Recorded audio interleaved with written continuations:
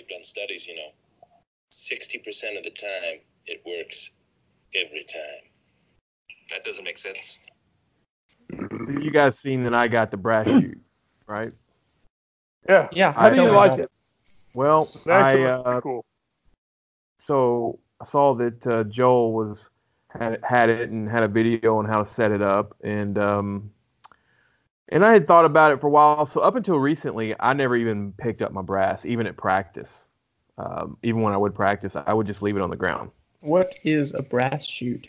Okay, so the brass chute is made by CED, and it's a contraption that you basically fold up, and then when you get to the range and you're going to do some static drills, you can kind of open this thing up and set it up, and it's got a net that it catches your spent cases. So you can set it. It works real well. I mean, it works extremely well when you're stationary. I've only used it twice, and I've not done anything where I was doing drills and I was moving from spot to spot. But if I do something like that, I would just put it on the rightmost position. Okay.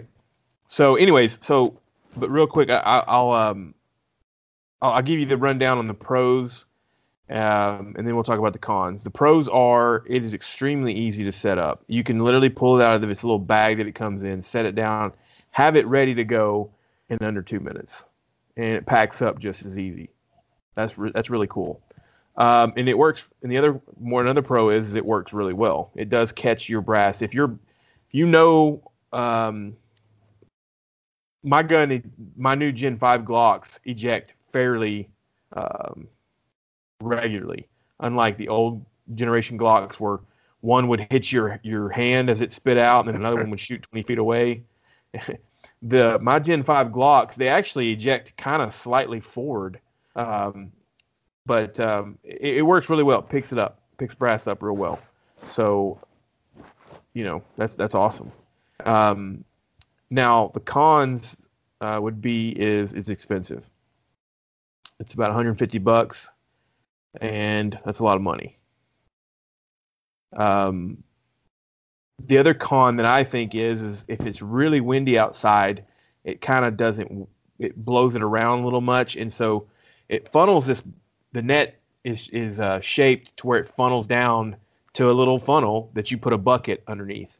And on the very end of that piece that goes in the bucket, it's got a weighted ring around it, but it's not long enough, and that thing blows around just enough to where it'll pop outside the bucket. So it's kind of pain in the butt. Because I shot it one day where it was not windy at all, worked extremely well. The next day when it was super windy, it was kind of a pain in the ass. I think I might get something like something simple like a drawstring, and just put it around that net part right above the ring, and then just cinch it down to where if it does pop out the bucket, it won't matter. It just won't drop the brass out. That makes sense. So yeah. So anyways, that's those are the two negatives. Now, if you're shooting a caliber like 38 Super Comp, I think it's very, very valuable. Because what about setup? What about setup? So it comes in a little bag. Okay, when you buy it, you have to take it out, and I don't think you have to set anything up. I think all the parts are already in there, so you just have to basically take it out, put it on the ground, and the way it comes is you just grab these two legs, and you grab the legs, and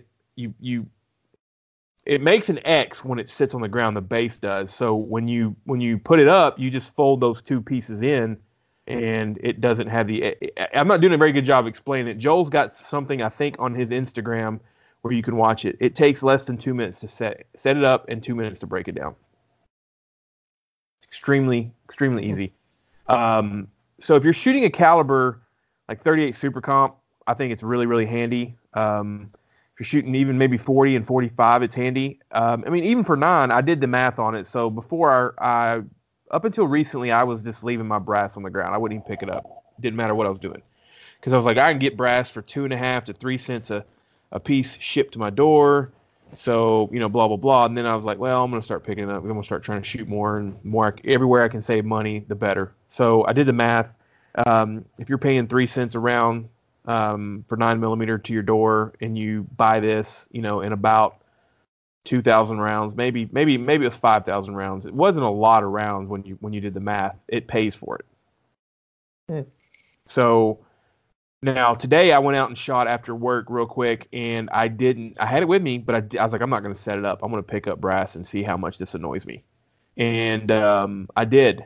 And about halfway into me picking up brass, I was like, yeah, I like it. I wish I would have set it up, because I only shot about 300 rounds.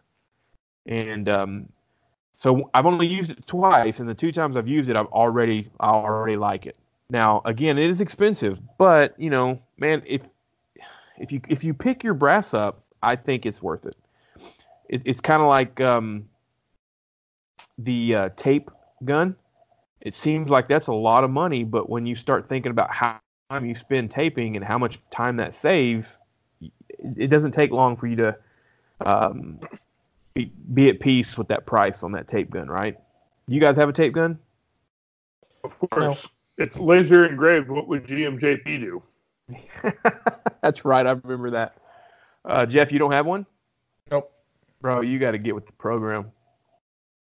Yeah, I got to do a lot of things, man. Yeah, you do. He still shoots single stack. I'm not surprised. And he loads on a 550. So 550 is the best press Dylan ever made. Yeah, I don't know about that, but anyways, it's a good press, but it's just slow. I don't have a case feeder. I don't have a case feeder for it. It's only like 800 rounds an hour tops. Yeah. I mean, not without a case feeder. Yeah. You can't load them that fast. You can do 800 rounds an hour by hand. Anyways, before we get sidetracked too much, but anyways, I like it. I wish it was about $90, $85, $75. It's not, but I think when I first got it and before I took it out, I was like, I got taken. I got taken. I was like, yep, I'm gonna regret this, and I don't think I'm going to now. I think I like it. So, anyways, it is a lot of money to swallow, but I like it. If you pick your brass up, if you don't pick your brass up, then you don't need it, obviously. So. I only pick mine up when I practice indoors.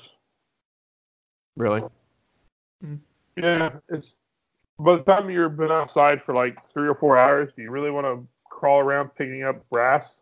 I'm with you. That's what I said. That was my excuse for years, or forever, up until recently. So I use that time when I'm picking my brass up. This is kind of weird, but I use that time to like stretch. And work on hip mobility. So like I try to squat down and walk around in the squatted position, picking up brass, or I'll like bend over without bending my knees and pick up brass. So I like use that time to work on my flexibility and mobility for shooting. That's just a way to see the positives of not having a brass shoot. Yeah. Well, just leave the brass. Yeah, that's fine. I can't afford to leave the brass. I got to pick up the brass. Well, it's a little more expensive for 40. What is it? What are you paying? 5 cents a round? Oh, you're not paying for it though, are you? No, but I also don't have an unlimited supply. Right. So I have to pick it up. That's fair. When I shot 40, I picked up my brass. Yeah. So, anyways, I like it. I do wish it was a lot less money, but again, I had to make peace with buying a $70 tape paster or whatever, a paster gun. So yeah, I would like to have one of those. Yeah.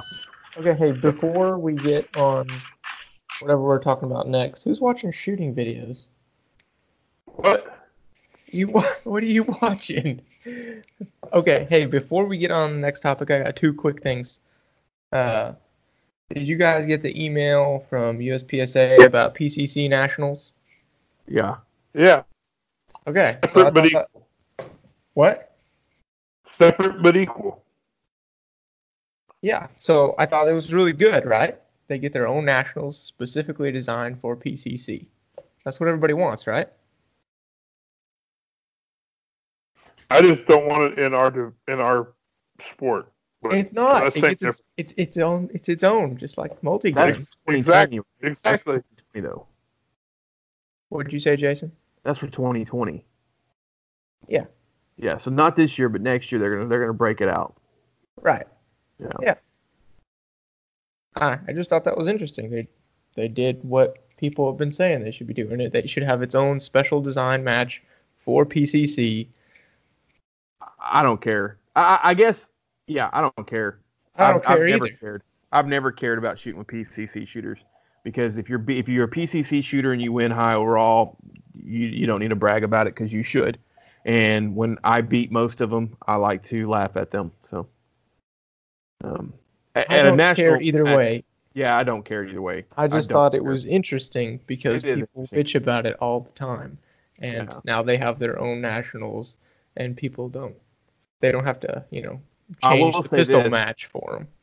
And that's something, I'm with that. And I also will say this: I'll be anxious to see how many people leave the division, because I do believe some people do it so they're higher up in the overall standings. That's something that they do. You know what I mean? It doesn't matter to me, but I think there are people that do shoot it because, they may be in the top 20 overall. Whereas, go ahead. Or they shoot it just because it's a pistol design match. You shoot a rifle, it makes it a lot easier, right? So exactly. This is going to be one specifically designed for the rifle, and I think it's going to probably be hard, right? Probably going to be some butt hurt. Yeah, hurt feelings. Do you think people will decide to go back to shooting a pistol?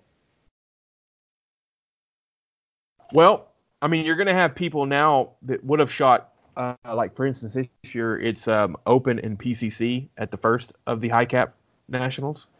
And so you're going to have those people, more people shoot pistol nationals, not necessarily leaving the PCC, but some of those people would be like, well, I would have shot open or whatever if I could have, but that was the same time as the PCC match. So I think you'll have an increase in pistol shooters. I think it's actually a smart move. I'm just saying that it's going to be hard. Like hopefully, I don't know this, but hopefully they're bringing the level of difficulty up, so that it's going to be difficult for rifle shooters as the pistol is for a pistol match. Right. I see what you're saying. I'd be anxious to see if that plays out that way. Yeah, we'll see. It's going to be interesting. If it does, I think you're going to have some hurt feelings, though. I thought it was cool, so I just wanted to bring it up. It's cool. Next thing, Jared, did you see Casey Eusebio's new pistol? Yes. Apparently, he has decided that a open Glock-based gun is not sufficient. Didn't he decide that a while back? He had LimCat build him a new open gun that was a collaboration with ZevCat, I believe. Yeah, it's called the ZevCat. Yeah, I think it looked pretty cool. I think LimCat has a pretty good reputation for building a solid gun. Their style's a little out there for me, but I've never doubted that they build a good gun. The ones I've seen have been good. The guys I know that have had them have always got good and prompt service work and stuff done. So that was disappointing, Jared. I wanted you to shit on it more. I don't know anything about it. How am I supposed to shit on it? And what I want to know is what is the collaboration? Been a problem for you before. Yeah, normally you don't need a reason to talk something. You just open your mouth and it naturally happens. That's only when I'm talking about Jason shooting, though. Right. Again, I want to know, why. That's my question is, when I saw that and you sent it to me, Jeff, I was like, why? Why? Why? So he shoots for Zev, and I'm pretty sure he's been shooting a LimCat for several years. Yes. For open. So it kind of makes sense. It's two companies he's worked with for a long time. I get it. Okay. But again, for everyone else, you know what I mean? Maybe the gun's got something different that they don't offer. Maybe they're doing something different with the ZevCat that LimCat doesn't do in a different model. Well, did you see the post? Did you see the post about the grip angle on the gun? I saw something with all that, and I was like, I don't want to devote the brain power to figure out what the hell they're trying to show here. So. Wow, that's some real dedication, Jason. Yeah. Well, I looked at it for a while, but I was like, okay, there's a SIG 320. He's got that shown. Then it looks like I don't know if there was I can't remember what the other gun was, but like two of them were a SIG, and it wasn't clear. It was just showing lines. It was a SIG. It was a SIG, a Glock, and the ZevCat. Yeah, I know, but what I'm saying is it didn't. It was not. I'm trying to go to his Instagram right now. There was several different. Was it? Oh shit! I don't care. I don't, man. I don't care. Whatever. It has a steeper grip angle than a Glock. But it's a 2011. What's the point of that? Yeah. Like, you know how I can't. Well, I could, but I wouldn't be very good for a long time at shooting a Glock because of the grip angle, because it's steeper than 1911. Okay. You shoot single stack now, so you have like two guys in the entire country to compete against. I'm not really sure what that has to do with it. But okay. Like, what does that have to do with the price of tea in China, Jared? let me translate that for you. Okay. You actually suck now, but since you're shooting single stack, you don't realize it. Oh, okay. Thank you. The point is, this gun has even steeper grip angle than the Glock. And what does that have? What does that matter? Well, who gives a shit? Like, I guess I don't ever pay it. Like, oh, this gun has a really steep grip angle. Man, I'm so like, oh, it's so awesome. Like, I don't care. Is there a benefit? I don't know, man. I have something I never paid attention to. I know guns are different. They present different. I know that's basically due to the grip angle, but I've never ever like sweated like, well, this one has a 19-degree grip angle, and you know, that's what I really like, and it's so flat. So flat. Does okay? So I don't know, man. My understanding from what I saw that video and that picture, I knew there was something going on, but it was not clear to me what was going on and what was different. So I thought this is just an open gun that Zev made some slide cuts in there and puts their name on it, and it's nothing more than that. It's a 2011 race gun, right? With LimCat style slide and workings or whatever they do, all their stuff, the way they do their barrel and comps and the cuts. And then Zev got on board and said, yeah, I like this cut too, Zev. And then put Zev on it. I mean, I don't know, but that's what I kind of took from the video. It looks like a cool-ass gun. I want two of them. But I want two of everything, so. I'm not sure. I think you should definitely buy two of them. Yeah. I'm not sure what that partnership looked like. I just thought it was an interesting gun. Has a really steep grip angle. Casey Sebio likes it. He's going to shoot it.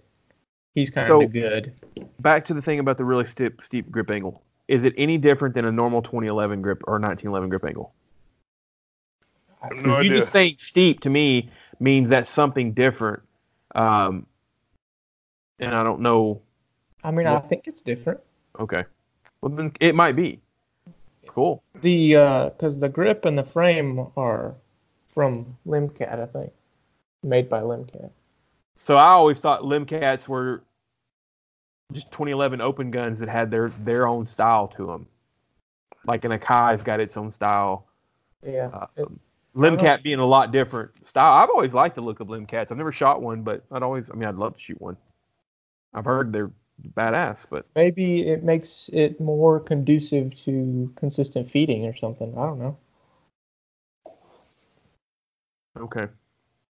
So that's your homework for next episode, is figure out what and why. Did you get that, Jared? It's your homework? No, it's your homework. I'm taking over editing. It's probably like every other gun in this game, and it's really not. It doesn't matter that much. Like, everyone makes a big deal about all this little stuff, but you definitely need a Shadow 2 to be competitive. Exactly. There we go. There's a little bit more of the shit I wanted. Yeah, let's move on. Okay, you can. I'll get my Jared. I'm getting my slide tomorrow, so I don't know if I'll be able to shoot it this weekend, but I'll shoot it Sunday probably. So I'll let you know. You should shoot it. You should shoot that gun at nationals. I'm not switching guns, dude, until the end of the year. Hey, I'm not even gonna. I'm probably not even gonna. What? What day are you flying out? I'm flying out on Tuesday. So Sweet. match starts on Thursday. I'm flying out on Tuesday. Come out and see me. I'll be working the CZ booth on Tuesday. Okay. We're gonna show up early. Are you working on Wednesday as well, or are y'all just working Tuesday? Wednesday the range is empty. We have to pick up one of our other guys at the airport. Uh-huh. It's only coming in for the end of the week while me and Matt are shooting. Gotcha. Hey, real quick, are they gonna allow? I've never been to a nationals. I've never even been to. Well, I've been to 2 area matches, but are they gonna have a warm-up bay or a zero bay or whatever? Okay, that's all I wanted to know. Cool. All right. Well, cool.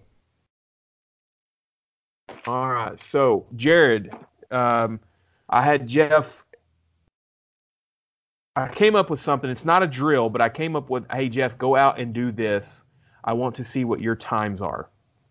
And because I have been worried that my transitions suck. And yes, they do suck. They need to improve. I didn't say that. No, I do, but okay, well, you always need to get better.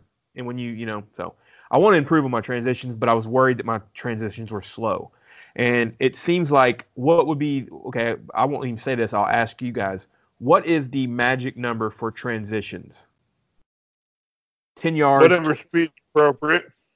Yeah, okay. It depends. 7 it yards. Always depends. All right. 7 yards, open targets, 1 yard apart. What's the magic number? At 10 yards? 7 to 10 yards. Targets are 1 yard apart. There's 3 targets. You're doing a Blake drill or El Prez style setup at 7 or 10 yards, and the target presentations like that. What's the magic number? I want to see 20s if I'm doing it. Right. Okay. Or under. Yeah. Low 20s. Right. Okay. So that's what I was looking for, and my transitions were around the 2.8, 2.9. They were usually around 2.8. Yeah. So I started breaking it down. I'm like, okay, well, here's what I'm doing. I'm not worried about the draw, and I'm not worried about the splits. I'm just worried about the transitions between the 3 targets. So I'm sitting there going, well, I don't know what I'm doing wrong. When I just can't get them down. If I really, really pushed, I was getting 2 5s, and I started noticing that I was swinging off early and dragging shots either off or onto the next target, off the first one, or off one target and or on the next target. So I said, well, let me just isolate the transition. So I came up with, okay, let me try this so I can isolate the transition. So I'm standing, I got the same target set up. The gun is in my hand. I'm gripping it like I should grip it. I am aimed at one of the targets, either the far left or the far right target. I am aimed at the A zone, and on the buzzer, I'm going to pull the trigger, then transition either right or left, and get a one shot onto the next target. It's going to be the middle target is my transition onto target. So buzzer goes off, bang, transition onto the middle target. And then I would do it the other way. So I would start on the left side and then transition onto the middle, and then I would do it again and start on the right side and transition on the middle. And I would do that several times. And I was getting around 28. But what I was doing was on the buzzer, pull the trigger. The instant you perceive that dot to start to lift, that's when I would start with my eyes looking to the next spot. And so I wanted to see if that's just me being super slow. So I had Jeff finally get that down and do that, and his times were around the same time. So what I've kind of come up with is to really get those times down, I'm wondering if you really have to sacrifice that seeing the dot lift. And by the time the dots lift, before the dot starts lifting, you really have already moved your eyes to the next target. So what do you think? What are your thoughts, Jared? I don't like doing drills with one shot. I know that, but I had to isolate this thing. Yeah. Because, like where you talked about sweeping across the target or something, I feel like one shot will prevent you from seeing that. I also, when I'm working on stuff like that, I'll shoot several runs, and I'll look for the pattern rather than just like off of one run. If all your shots are left and right, like across the center of the A zone or something, that tells you something as well. Okay. But I'm not worried about any of that in this specific isolation. I'm worried about nothing more than the transition between one target to the next. So that's all I was isolating. Yeah. And I was just doing at the buzzer, I was just firing the first shot just to then get the second reading, which was the transition. So I don't care about my reaction time to the buzzer on the first shot. I don't care what that is. I only care about the split between the first shot and the transition shot.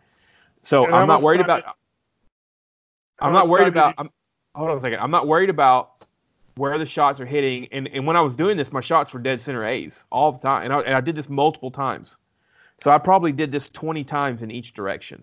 And I was getting a consistent 2.7, 2.8, very comfortable A's every time, 99, 98 to 90, 95% and up A's at 7 and 10 yards. I think I was mostly doing this at 7 yards.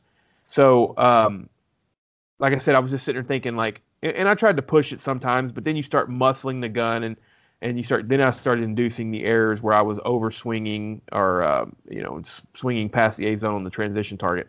So what I'm saying is right now in my skill level where it's at, the 0.2 transitions seem a little out of reach for me with doing the shooting like I understand what you're supposed to do. So as I understand it is, you're not supposed to transition from one target to another target until you perceive the sight or the dot starting to lift. And right now for me, I can't process that dot lifting, then get my eyes to the next spot, then wait for the gun to settle or get, where it needs to be. And sometimes it's not settled. Sometimes I'm timing it. I can't do and process all that any faster than about a 2.7.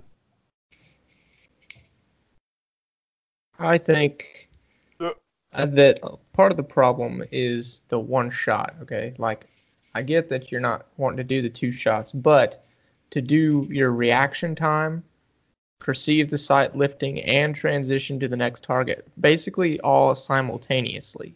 It's too much happening.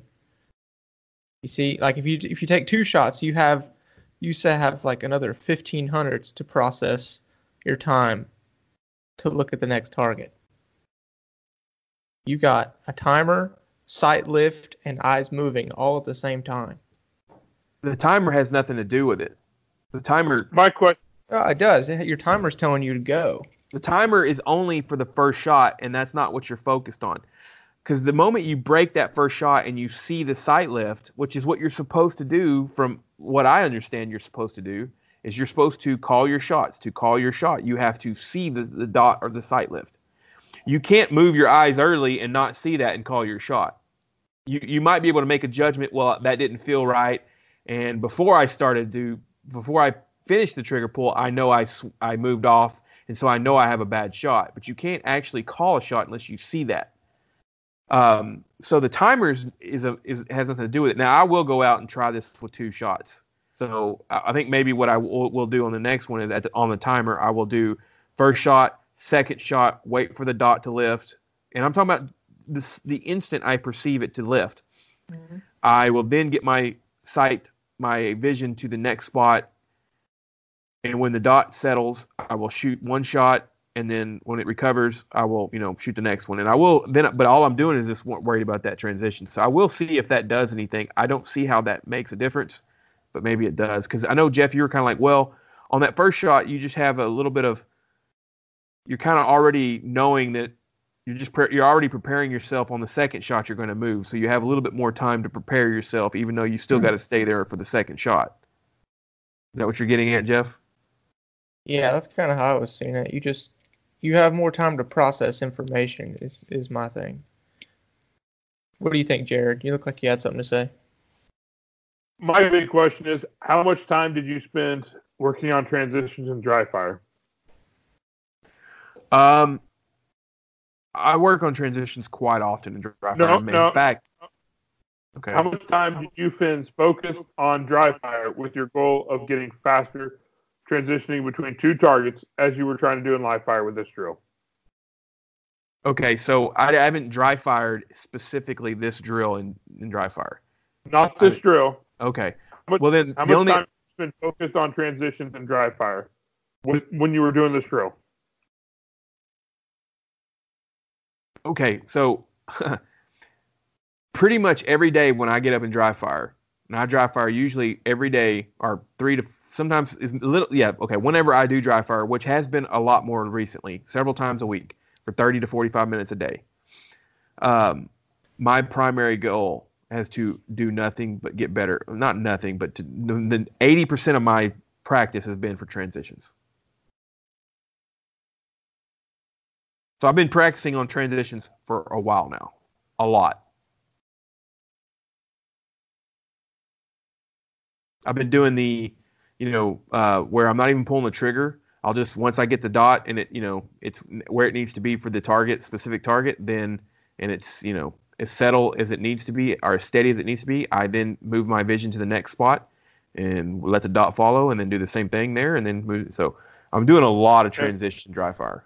And then when you're shooting like Blake drills in practice and stuff, are you pushing to failure or are you just going only as fast as you can shoot alphas? No, I'm pushing to failure. I mean, and for me, to be honest with you, failure is not normally. I will push sometimes where I will completely miss, but most of the times I'm pushing to where I start dropping more C's than I want. And I'll swing off and have a D. I mean, so I'm hitting D's and mics, but so I am pushing to that failure, but I'm not sitting there constantly doing the failure where it's just nothing but failure. Because I've thought about that. Just get out there and start getting the speed up. Just getting the speed up to see it, to process it. Because you got to get to that level to where you start processing the information faster, and then bring the distance back in. You have to shoot some mics to get faster, in my opinion. Oh yeah, right. That was an interesting drill, though. I tried it a few times. Yeah, and it's not something, again, I was just doing it, and I'll tell you why I was doing it, because I was beating myself up that my transitions were slow, so I was thinking, oh my, you got to get these transitions faster, and I probably still, I still do, but it's one of them deals where you kind of have to maybe understand that sometimes things are not what you thought they were, and you kind of have to look at it from a side view or outside in. I'm not going to beat myself up over this. I don't mean that, beat yourself up over it, but so anyways, I've kind of made a little bit of peace that my transitions, while always need to improve, they probably weren't the dumpster fire I thought they were. I want to get, so I do still want to get better and faster and more efficient, no doubt about it. And I think I'm gaining that, I'm making that headway. So didn't mean to drag that out for as long as we probably did, but anyways. So, but that kind of also, so in the next question, or in the question, I'm going to use that, and I'm going to tie something else into it. So, have you guys ever went out? Okay, let me ask the question, and before you guys answer it, let me ask you another question pertaining to the question. Does muzzle flip matter? Okay, before you answer it, have you guys ever went out and done a muzzle rise assessment? I'm going to call it that. I don't know what it's really called, where you just point at a spot on the target, you fire the gun one shot, and you just let the gun rise and stay up like it normally would. No, I've never done that. Have y'all done that? No. So do you realize that when you pull the trigger, does the gun return back to zero? That's what matters. But does the gun do that, or is it you doing it? Both. I would say, and I'm not saying I'm right, but right now where I'm at and what I've observed recently is if you aim and you just pull the trigger and you don't instinctively or actively push the gun back down, the gun will stay flipped up a little bit high. And you actually bring it back down subconsciously. I think that's going to be different person to person, depending on your grip pressure, and recoil management. Ammo, and your gun. Yep, I agree. Let's be honest, it's all about the recoil spring. Yeah, it is. No, it's the firing pin stop angle. Right. Oh, that too. Yeah.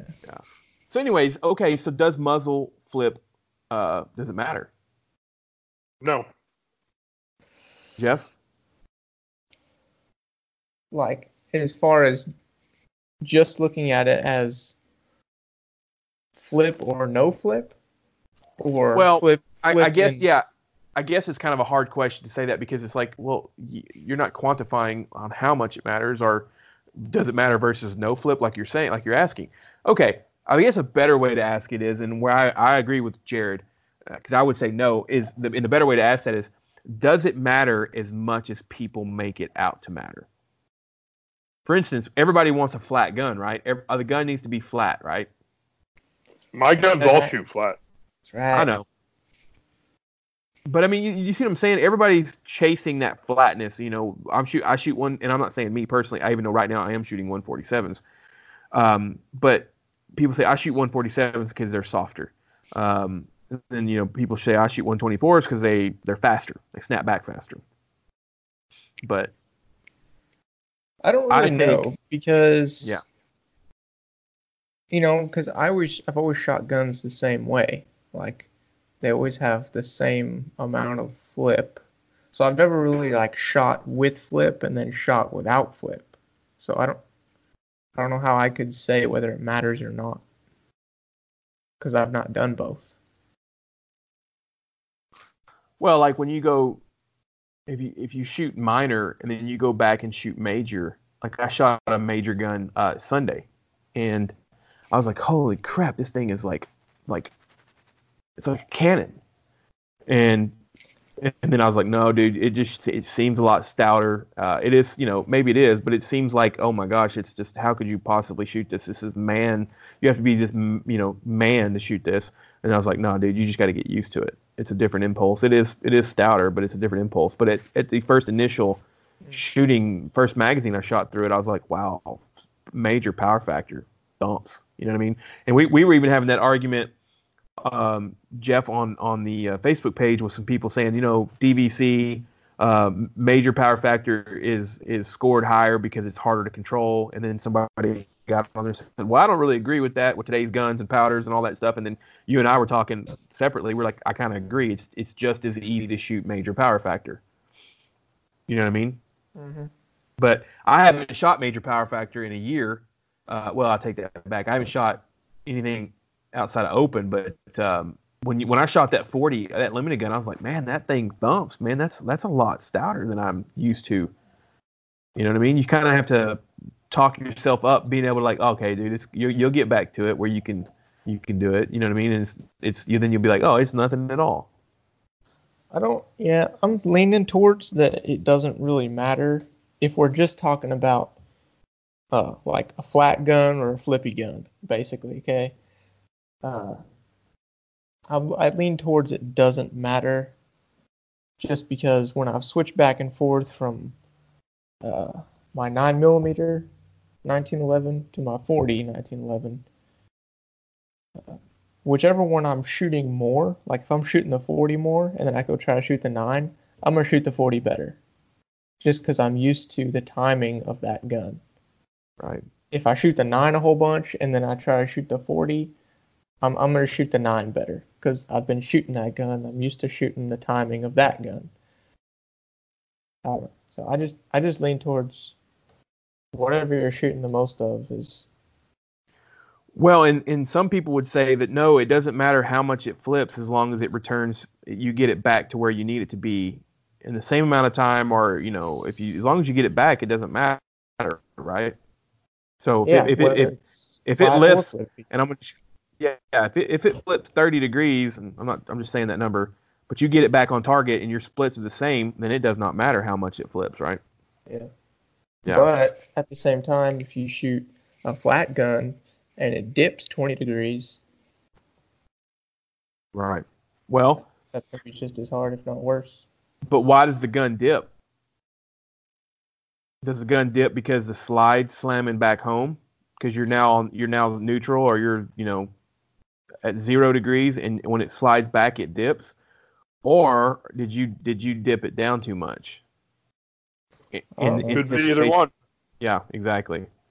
That's why people would say, oh, that too stiff a recoil spring, it dips down. Well, and I don't know. This is just stuff I'm starting to think through. I've thought about it a little bit, but you know how everything in this sport and anything in life that somebody does, when you're new to anything, you don't understand anything, and so you start trying to think about it, and somebody explains it to you, and then you're able to come to an understanding based upon your level of experience with that. And as you get more experienced with something, that level of understanding changes and evolves and goes deeper because you now understand it better. So I'm kind of circling back to this stuff that I thought about a year ago. I think you can waste a lot of time that doesn't matter much. There's some pretty common knowledge weights on springs for every gun in every division. So pick something in there, make sure it works, and then focus on shooting instead of messing. If you're always chasing a flatter gun or a gun that flips less or that magic load, a softer load or whatever, you're wasting time that could be used getting better at shooting. Because there's some consensus on thoughts on like on a light gun, a heavier bullet generally feels better. Yes, but at the end of the day, you're not going to shoot much different in a match if you're shooting 147s instead of 124s. Totally. So pick one and shoot a whole bunch and get better at shooting. Yeah. And I'm not asking and talking about this stuff because it's something I'm doing, because I've not changed springs on anything, and I'm not chasing anything or loads or nothing. Somebody asked me the question, and I was like, well, we'll talk about it. Because in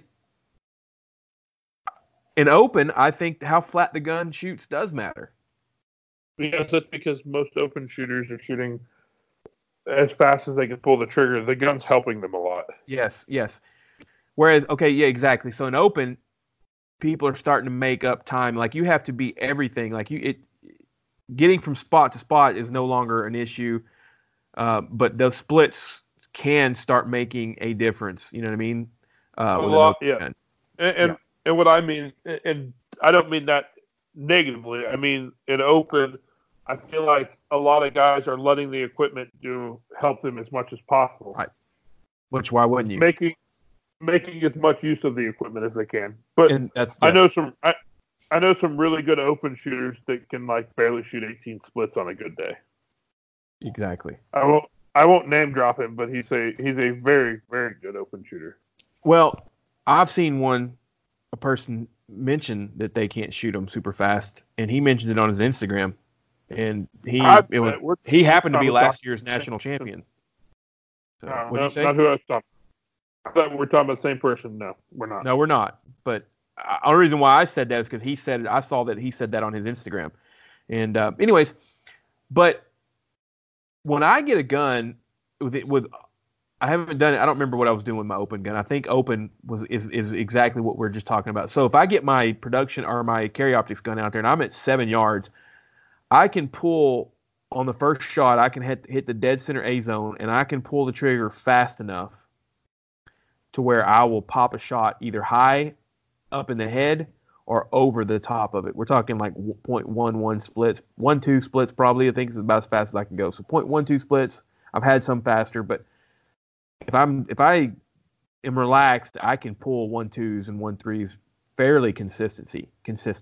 But some would say, well, you're not gripping right, and that's probably not wrong. But I don't sweat that too much, because then I'm like, well, I don't need to pull 1-3 splits. I don't even need to do 1-6 splits. You know what I mean? No. 1/8 is about really all you need on pretty much almost any close target. Yeah, at a 5-yard, 3-yard target. But if you're going to go in there and try to go ahead. Jump-8 splits sound cool on Instagram, though. That's it. If you run up to a target and you're like, well, I can pull 1-3 splits on here. Yeah, but if you drop an A, if you drop a Charlie, you've now negated that. Right? Exactly. Yes. So, I had a match a while back that I shot that I shot it 17 seconds faster than first place, but guess what? He hit everything. Yeah. So, anyway, so that was just the question I was asked. We thought we'd talk about it. Jeff had a comment. He's like, I also want to talk about if it matters if it rises straight up and down or if it wiggles off to the left or right. And Jeff, what do you think about that? I don't think either. As long as you get back on, you return to the same spot. I think you can get used to it. Yeah.